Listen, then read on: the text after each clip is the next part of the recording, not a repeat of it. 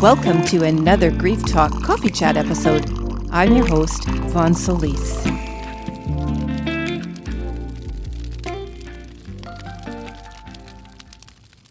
So welcome to another Divine Healing Coaching series with Vaughn Solis. I am, of course, Vaughn, and I welcome you to this particular episode. Today, I'm going to be talking about, can we really die of a broken heart? Science now says, yes, we can. And though there was earlier research on broken heart syndrome that I'm going to be talking about today that dates back to 1991, a recent study that was just published actually confirms the importance of emotions and how we process grief and loss. So in this episode, I'm going to share with you what science actually says about dying from a broken heart, the signs to look for if you think that you may have broken heart syndrome or symptoms that are similar to broken heart syndrome, that are very similar to heart attack, but you would never even know that they are related to your grief. And that is exactly why I wanted to share this episode, which I wrote a blog post on in 2019 to update on this topic, but also all things we have as a forewarning can actually be prevented. I'm also going to be sharing with you what happened to me after I lost my daughter to suicide in 2005 and started experiencing some really difficult symptoms in around 2009 to 10.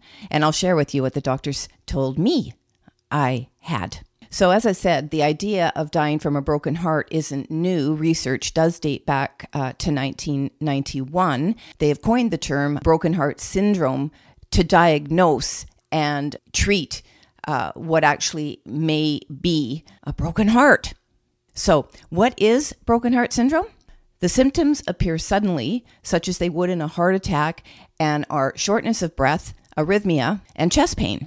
Because they're really so similar to a heart attack, and let's face it, a lot of us don't even know when we are experiencing heart attack symptoms. In broken heart syndrome, researchers have identified that they are brought on by shock, stress, or an emotional event such as a loss and bereavement. So the medical term for broken heart syndrome is Takotsubo cardiomyopathy. So the symptoms attack the heart muscle, leaving the left ventricle with a distinct shape and cause the heart to balloon, weaken, and contract abnormally. So there are real symptoms that doctors can attribute to broken heart syndrome. So while recovery is possible, depending on the severity of symptoms and or complications, you can actually die from it. So at the time that I gathered this information and did my blog post on it in 2019, the UK was reporting that they had about 2,500 deaths a year related to broken heart syndrome, but that number may be much greater given the folks that don't go and actually see a doctor ever or do not get diagnosed for broken heart syndrome. Numbers around the world are very vague, especially on the internet, so there really isn't a lot of information available about broken heart syndrome. And that's actually probably, if you think about it, if we don't talk about certain medical conditions or they don't appear severe enough, lots of people are being diagnosed with something kind of strange, let's research this. It really doesn't get the attention it deserves. And that's why things slip under the radar, especially for us in our grief. And so with the research that was done earlier, the researchers did not know really what to attribute broken heart syndrome to, but they did believe it was related to increased stress hormones in our body, in other words, adrenaline, that we experience after a shock or loss. So that's progress. So an interesting fact was also that this earlier research identified in brain scans of patients with broken heart syndrome that there was noticeably less communication in the brain between the region that is responsible for our emotions and the area of the brain that is responsible for our automatic responses or our unconscious responses, such as our beating heart. compared to normal brains. But because our emotions are processed in the brain, doctors still have not been able to confirm whether broken heart syndrome originates in the brain or the heart. So they are hoping that cardiologists and neuroscientists can work together and do some research together so that they can really localize where the problem is existing. So fast forward to a study that has recently been published, inspired by the concept of dying from a broken heart. Researchers have now been able to confirm that it is our emotional response to death and loss that plays a significant role in this concept, if you will, of dying from a broken heart. So how have they been able to identify this? So in this study that's just been released, they took 59 patients who had a loss within the last year, and they studied their responses to specific ideas of attachment and separation to their loved one who had died, and measured their blood pressure. And they noticed that over the various questions that they asked and the responses of the study group, that the more intense grief that was expressed, the higher the blood pressure went. And they've obviously tied blood pressure to cardiac events. So quite a connection.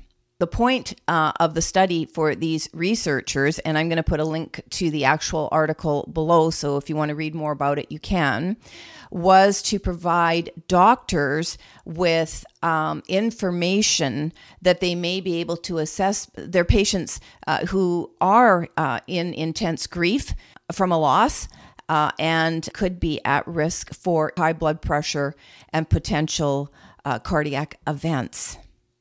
Whether they do it is another thing, but it's a start.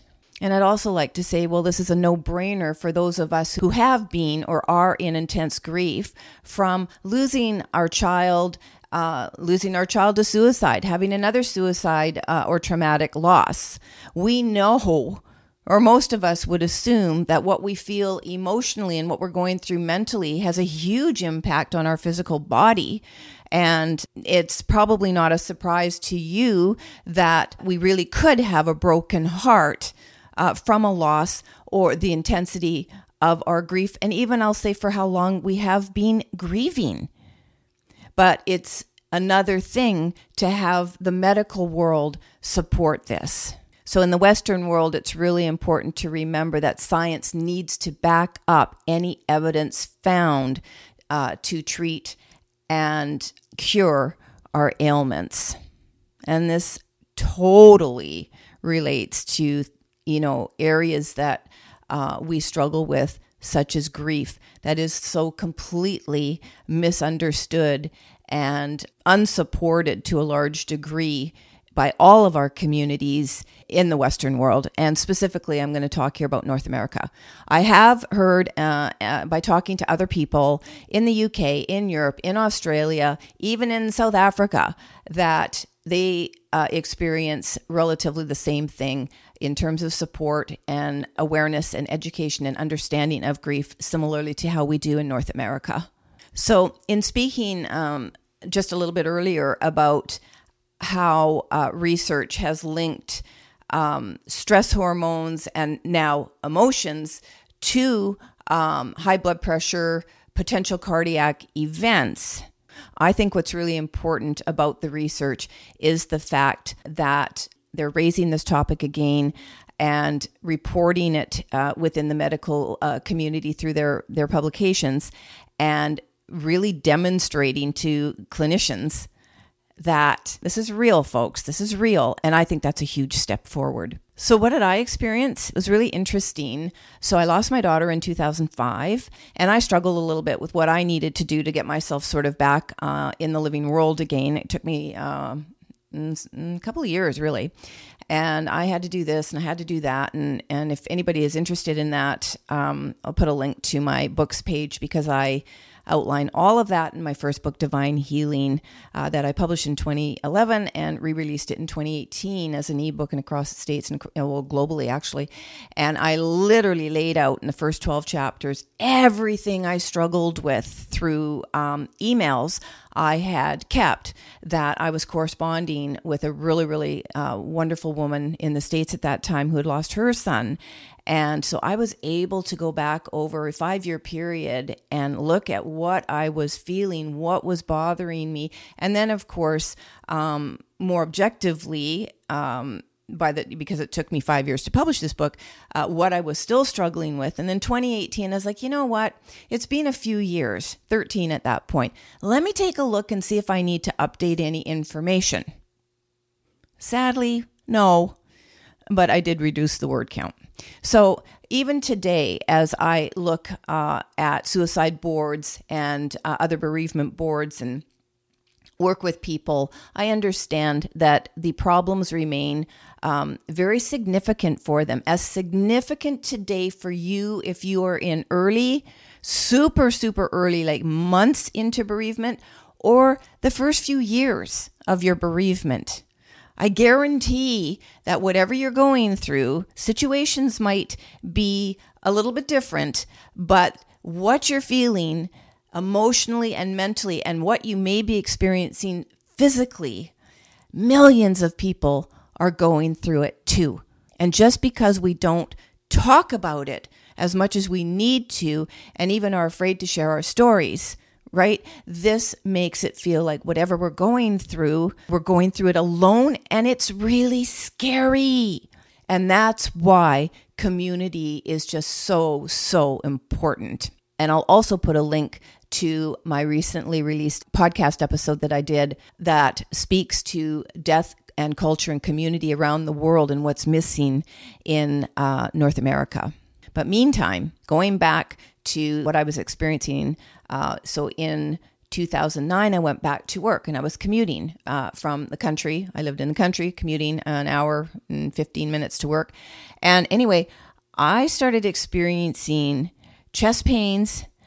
I had what felt like millions of glass fragments in and around my heart area, my entire chest, shortness of breath. It was so bad that when I would have sort of more intense periods of feeling these symptoms, I couldn't walk. I would have to lie down or sit in my chair or wherever I was, stall my movement. I do remember specifically one time walking to go to the bank on my lunch hour from my job, which was a few blocks, and I literally had to take my pace of walking where I just about needed to be in a wheelchair. And I was terrified that I was going to have a full-blown heart attack at any moment. And I just didn't know what was wrong with me. So there was a clinic about a block or two from the office. And so one day I decided I'm just going. And so I went there a couple of times, did a drop-in, met with a couple of different doctors. And while they did not know what was going on with me, they did ask me if you had any sort of traumatic or unexpected life event recently. And when I said, my daughter died by suicide in 2005. So we're talking, 4 years earlier. And they go, oh, okay, well, that makes sense. And then they both diagnosed me with stress.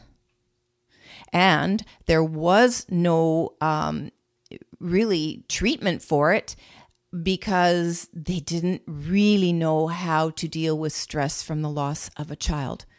On a positive note, they really appreciated my honesty with them and learning about my experience.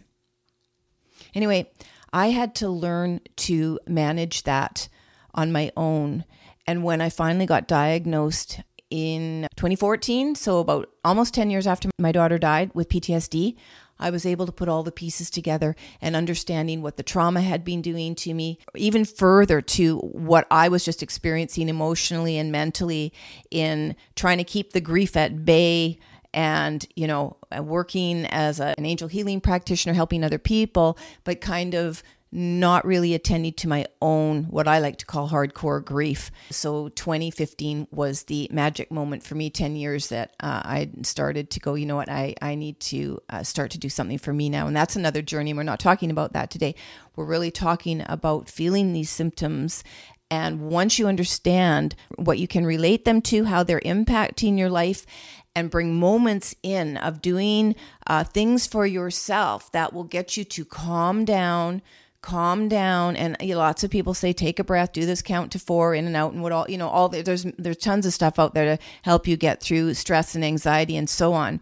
But it's the grief piece that when you don't know, well, what am I really going to do about changing, how I feel about losing my child, losing my spouse, literally having a broken heart.